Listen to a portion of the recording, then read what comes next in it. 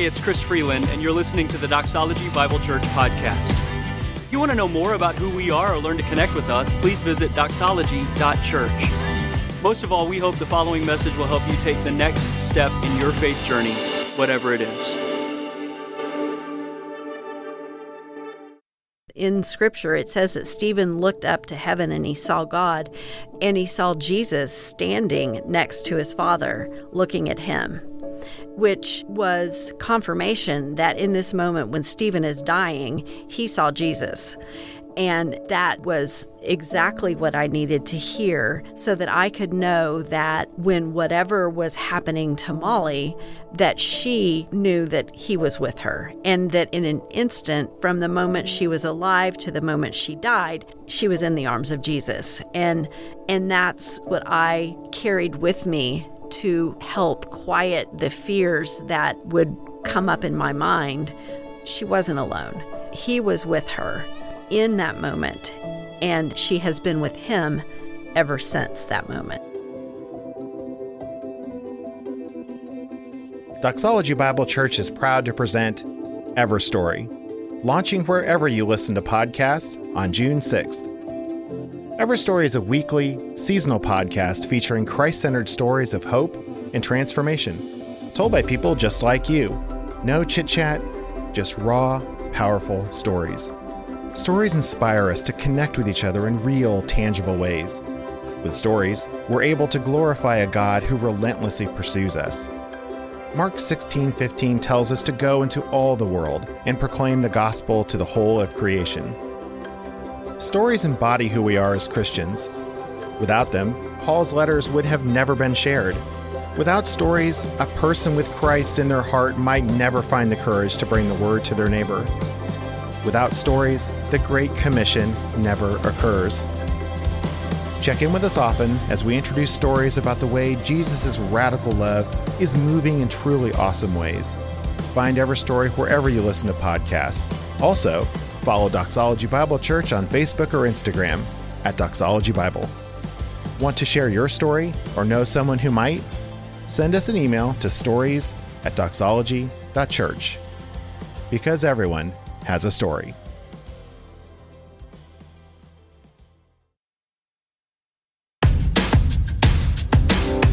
Hey, it's Chris Freeland, and you're listening to the Doxology Bible Church podcast. If you want to know more about who we are or learn to connect with us, please visit doxology.church. Most of all, we hope the following message will help you take the next step in your faith journey, whatever it is.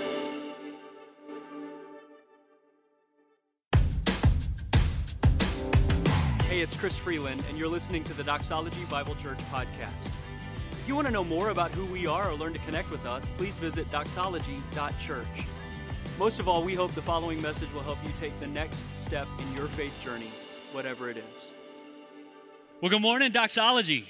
Hey, it's great to worship with you guys this morning. Thanks for inviting us into your living room again, or your patio, or your dorm room. Hey, college students, welcome back.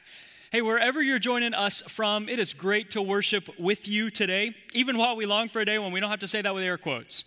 We're working on some ways to make that even more possible pretty soon, and I can't wait to share some of that with you. In fact, go ahead and mark off September the 13th. That's a Sunday. That's a Sunday that you won't want to miss. And look forward to a really big announcement sometime this week, September the 13th. This morning, go ahead and grab a Bible and meet me in John 16. John 16. If you're just hopping in with us today at Doxology, we've been in a series for the last several weeks walking through what's called the Upper Room Discourse.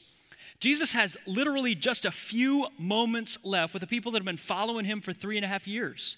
And they gathered together for a meal, and now they're walking towards a garden where their whole world is about to go upside down. And John makes sure we know as we're reading, it was night. And he's not just talking about the time of day. Looking back, John realizes they were walking into a world that would totally disorient them, that would test everything they believed, that would put stress on every relationship they had. Sound familiar? That's why this section of Scripture is so important for us. Jesus spent these last few moments trying to prepare people like us for a world like this. And remember, not just to endure it, to influence it. Remember, he tells them how to do it, but he shows them first. And that's the thing we sometimes miss in these stories. Like, most of us are familiar with the story of Jesus washing disciples' feet. A bunch of us have heard Jesus' illustration about the vine and the branches, but we forget or we never noticed. They're all a part of one message that Jesus gave. See, he washed the disciples' feet as his opening illustration, a demonstration of how a person lives in a world that's killing them. Remember? He allows himself to be inconvenienced. He lays aside his rights and his privileges and his preferences, and he stoops to meet a need that's beneath him, even meeting the need of a mortal enemy. And then he looks at all of his disciples and he says, this is how I want you to live when I'm not physically present to do it for you. You remember? And the guys go, wait, not physically present, what? And they start freaking out. So Jesus says, John 14, stop freaking out. I'm making you a promise. I'm sending you help. God the Spirit is going to be with you and in you and live through you wherever you go. And then he answers the next logical question that comes up. How do I do that in a world like this? That's what Jay talked about last week. Jesus says, stay connected to me. Like a branch that stays connected to the vine. Find your life in me and you'll bear much fruit. Well, today we're at the very end of the sermon. Jesus says some final words and then he closes in prayer. He gave an illustration, he gave an explanation, and now he's going to give us some really specific application. What does Jesus expect to see when it's night in the world and the world looks at me? In fact, look at the very end of John chapter 15, verses 26 and 27, what Jesus says. He says, when the advocate comes, whom I will send you from the Father, the Spirit of truth who goes out from the Father, he will testify. It's a word that means witness. What's a witness? A witness is somebody who sees something or hears something, experiences something, is willing to talk about it. He will testify about me, and you also must testify, for you've been with me from the beginning. Jesus says, I'm sending you towards the dark with the power of God present with you, not just to endure the night, but to influence the night with light everywhere you go. So here's the question for today.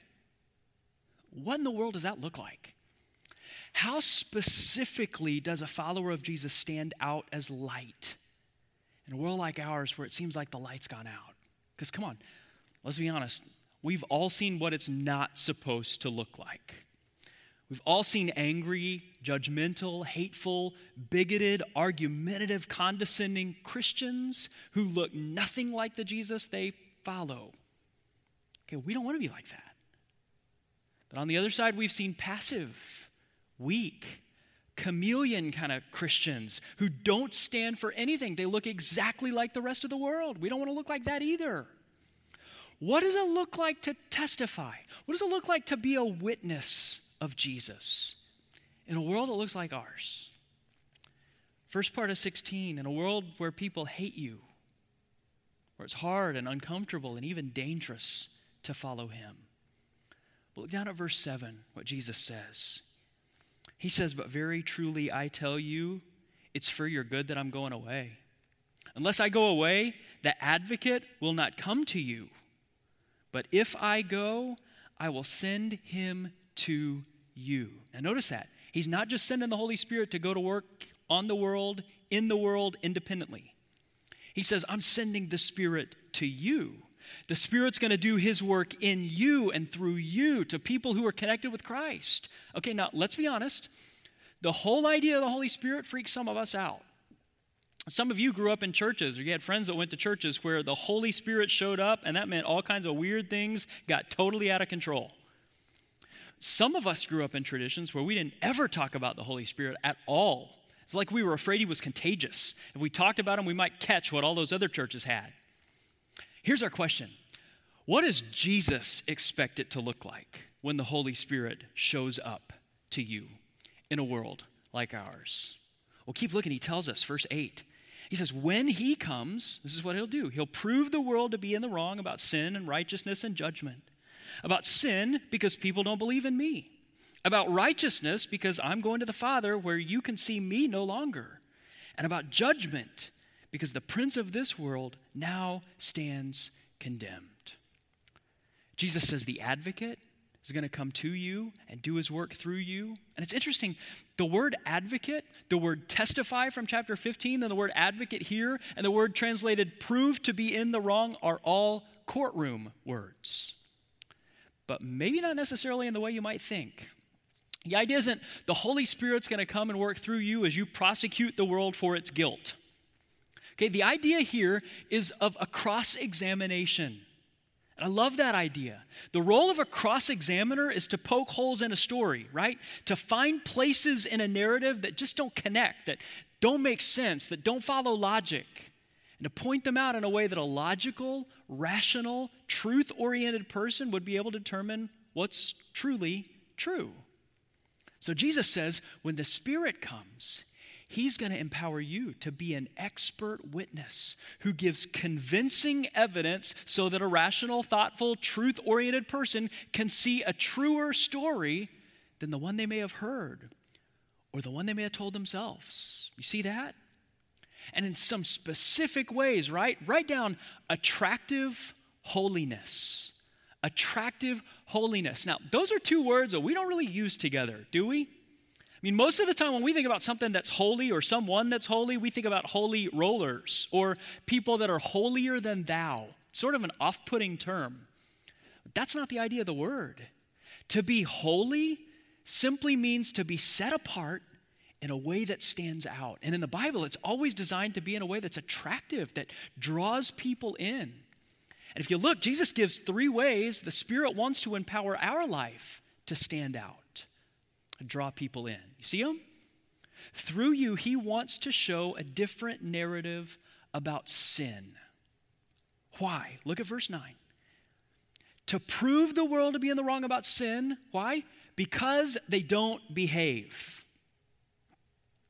Except that's not what he says. He says of sin because they don't believe in me. See, sin is anything in our life that tries to find life with a capital L outside of Jesus, right? From the very beginning, man and woman in a garden, they eat a piece of fruit. You ever wonder, what's the big deal about fruit? Well, it wasn't about the action. It was the intention. They were trying to find life with a capital L disconnected from the life giver. The same thing is the story of our whole world. Jesus says, you live differently. Not just because a different story is necessarily just wrong or bad or evil or immoral. It's all of that stuff, but not just that stuff. Don't live that way because that's not a life that leads to life. That's a life that leads to guilt and regret and brokenness and despair. Isn't that where it ultimately leads when you live it? Jesus says live a different story, a different narrative. Not a perfect life, but a life that recognizes where sin, life apart from the life giver, leads. So that you're quick to confess it and own it and seek to make it right. Show a different story in the area of sin. That's what Jesus says. But attractive holiness is not just about what we avoid. You see, it's also about what we pursue. Jesus also says, show the world to be in the wrong about righteousness, because I go to the Father and you'll see me no more. Jesus says to these guys, I've shown you what it looks like to be right with God. Remember at the very beginning of his public ministry, God the Father says of Jesus, this is my beloved Son in whom I'm well pleased. Listen to him. Jesus says, I'm going to the Father. You show people what it looks like in person, in real life, to be a beloved son or daughter of God in whom he's well pleased. The kind of strength that comes from that identity, the kind of courage and integrity and everyday confidence and humility and patience that comes from knowing you are who God has declared you to be. Jesus says, I've shown you that, but I'm going away. You show it. And then show them about judgment, because the prince of the world has been condemned. See what Jesus is saying? He's saying, live like a person who believes you're going to stand before God.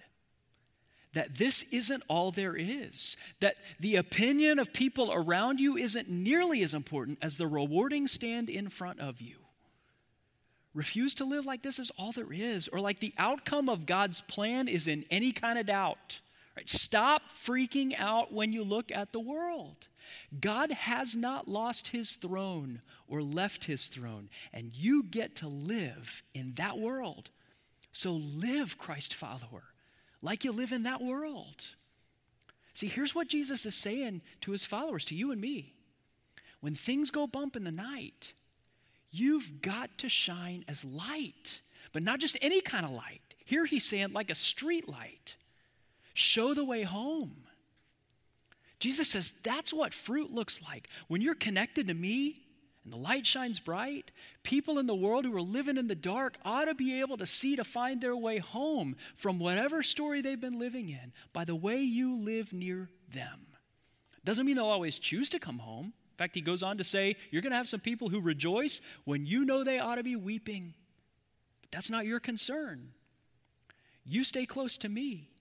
You allow the Spirit to empower you so that the world can see their way home through the things that you avoid, through the one you pursue, and the direction that you've aimed your life. That's thing number one, attractive holiness. Live like a street light so people can see their way home. The second thing is this. Look at verses 20 to 22. Jesus says, very truly, I tell you, you will weep and mourn while the world rejoices. You will grieve, but your grief will turn to joy. A woman giving birth to a child has pain because her time has come. But when her baby is born, she forgets the anguish because of her joy that a child is born into the world. And so with you. Now is your time of grief, but I will see you again, and you will rejoice, and no one will take away your joy. Write down irrational joy. Irrational joy. Notice the first part. Jesus pretty clearly puts an end to the idea that if you just have enough faith, you won't ever have problems. He puts an end to the idea that you won't ever go broke, won't ever get sick, won't ever face tragedy. He sort of says the opposite, doesn't he? You're going to grieve. You're going to have anguish and hard times. But your grief will turn to joy. So if attractive holiness is like streetlights that show the way home, here's what irrational joy is. Irrational joy is like headlights that show the way forward. See, Jay defined joy for us last week. Someone once said joy is like the flag that flies over the castle of a heart that announces the king is in residence. And look here at the illustration Jesus uses. I love it because it shows what joy is, but also what it isn't. See, joy doesn't just come from denying that pain exists or pretending that life isn't hard, pretending that we don't hurt. Joy isn't delusional. It doesn't pretend everything's okay when everything is clearly not okay. Jesus talks about a woman going through labor. I had the chance to watch my wife do this 3 different times. And here's the thing. She hurt. It was hard. It was painful. And when that baby was born, come on, moms, the pain didn't magically stop then, did it? Like the pain doesn't go away just because the baby's born. Here's what happens. The pain that's present gets eclipsed by the presence of something or someone even greater than the pain. And that's what Jesus is promising. The kind of life he says to look for in yourself, if you want to know if you're bearing fruit that's connected to him, it's not that you live a life without problems or pain. It's that as you endure them, you're able to look like him. Remember how he did it? For the joy set before him, he endured the cross, even while despising its shame. He was clear about the agony he suffered. But for the joy set before him, he endured it because he was certain that what was still in front of him was still in front of him. He says that's what the Spirit can empower in you. He'll remind you there is no threat, even with this threat. No failure, even in this failure. No accusation, no guilt, no pandemic, no disease, no circumstance that could possibly overcome me. Because Jesus is with me, and he walked through it first. And because he walked through it first, he will bring me through. See, the opposite of joy isn't sorrow. It's not sadness. You could be filled with sorrow and filled with sadness and still be filled with joy at the same time. Jesus was. The opposite of sorrow, the opposite of joy is hopelessness and despair. Jesus says, you don't ever have to be hopeless. You don't ever have to be in despair. Trust me and show them in the Spirit's power. Last thing is this. Look at verse 31. The guys go, I think we're starting to get this, Jesus. Like, no problem. Your sermon's starting to make sense. We get it. We believe. Look what Jesus says, verse 31. Jesus says, do you now believe? Verse 32. A time's coming, and in fact has come, when you're going to be scattered, each to your own home. You'll leave me all alone, yet I'm not alone, for my Father is with me. I've told you these things so that in me you may have peace. In this world you will have trouble, but take heart. I have overcome the world. Write down unshakable peace. Unshakable peace. Remember, a couple of weeks ago we said peace isn't just some kind of warm, fuzzy thing where you somehow feel good about bad things happening to you or nearby you. I've got a peace about it kind of peace. That's not the idea. All throughout the Bible, peace, shalom, refers to the state of a person whose life is tied off to the immovable, unshakable promise and person and presence of God with us.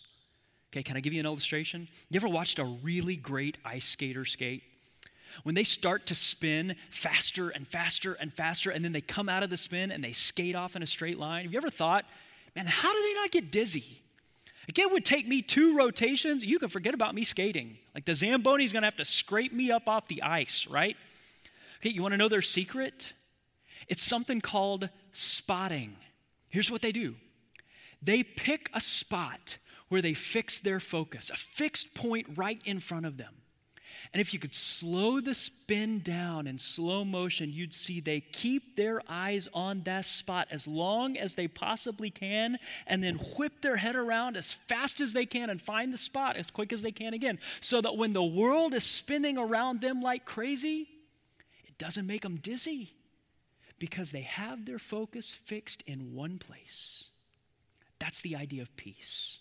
Okay? So Jesus invites us to be streetlights to show the way home, headlights to show the way forward, and here he's inviting his followers to shine like spotlights that give the right focus. You ever been to an elementary school play? You have any idea what it was about? Yeah, I didn't think so. You know why that is? Let's agree that there are probably several reasons why that is. But you know one of the biggest reasons you don't know what the story was about? As you're sitting there in that elementary school cafeteria watching a billion things happen at the same time, you see someone talking over here, someone's dancing over here, or maybe they have to go to the bathroom. You don't know, right? The kid that's supposed to play the role of the tree is laying down right over there in front of you. It's absolute chaos. And in an elementary school cafeteria, there is no way to follow the story because you don't have a spotlight to show you where to look. That's what Jesus is saying. One of the clearest ways you can influence the world where you live is to redirect the spotlight to him as often as you can through the Spirit's power so that people near you can follow the story. What's the story? In this world, you will have trouble. Take heart. I've overcome the world. Jesus says, I'm the way home. I'm the way forward. Fix your focus on me. The world may be spinning, but you don't have to spin with it. I've got this. I love you. I'm for you. I'll show you. Just trust me. Stay connected to me. And I'll give you all the power you need to be exactly who I've called you to be, to bring light to a world where it's night, where people are disoriented and lost and afraid and confused, and where God feels awfully far away. Come on, doxology. What better time to live like this than now? It's one of the reasons I'm so excited about this lemonade idea that Gary talked about earlier. Who is better positioned to lead your neighborhood out of the darkness that we feel today than a person that's connected to the life of Jesus with the Spirit's power, who is committed to the life and the safety and the flourishing of all of our neighbors? We ought to be able to lead the way in how to do this, right? Not being dumb and throwing coronavirus parties or being unwise or cavalier or showing a lack of concern for people's health. The total opposite. People who care too much about our neighbors to jeopardize their health and who care too much about our neighbors to let them try to find their way home or try to find their way forward or try to find their way out all on their own. Doesn't mean it's going to be easy. It's not. It may not go well. It may not feel successful. All throughout this discourse, Jesus says a lot of times it won't feel like any of those things. But that's not your starting point, and that can't be your quitting point. Your responsibility isn't to save the world, or to carry the weight of the world, or to clean up the mess in the world. Jesus says, that's on me. I've got that. You just show and tell the way home. Show and tell the way forward. Shine the spotlight on me so that people can follow my story. Trust me. I'll empower you. I'll be with you. I will never leave you or forsake you wherever you go. There is no better time to reflect the light than days like this, when things go bump in the night. Will you bow your head with me? Maybe this morning you realize you don't have the power to live that kind of story because you've never connected with Christ. You can do that this morning. When you chose sin, and all of us have, when you tried to find life apart from the life giver didn't give up on you. Jesus came to the earth to live the life you should have lived, and he volunteered to die the death that you deserve to die, to take your judgment and my judgment on himself. He's done everything necessary for you to be set free from sin and to be right with God, and he invites you to trust him. You can do that right where you're at this morning. Simply tell him, Jesus, I want to be connected to you.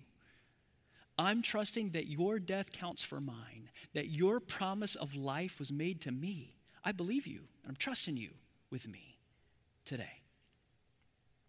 Father, for all of us who have been set free from the penalty of sin, would you let us live with this kind of power in the place that we live? Would you let us be people who show the way home, who show and tell people what we've seen, what we've experienced, what we've heard, so that they can see a way forward, and most importantly, so that they can see you every time they look at us. We ask it in Jesus' name. Amen. Thanks for listening to the Doxology Bible Church podcast. If you enjoyed this podcast, we'd love for you to subscribe, rate, and give a review on iTunes. If you're ever in the Fort Worth area, we'd love to worship with you in person at one of our services. For more information on service times and location, visit doxology.church. Thanks for listening to the Doxology Bible Church podcast. If you enjoyed this podcast, we'd love for you to subscribe, rate, and give a review on iTunes. If you're ever in the Fort Worth area, we'd love to worship with you in person at one of our services. For more information on service times and location, visit doxology.church.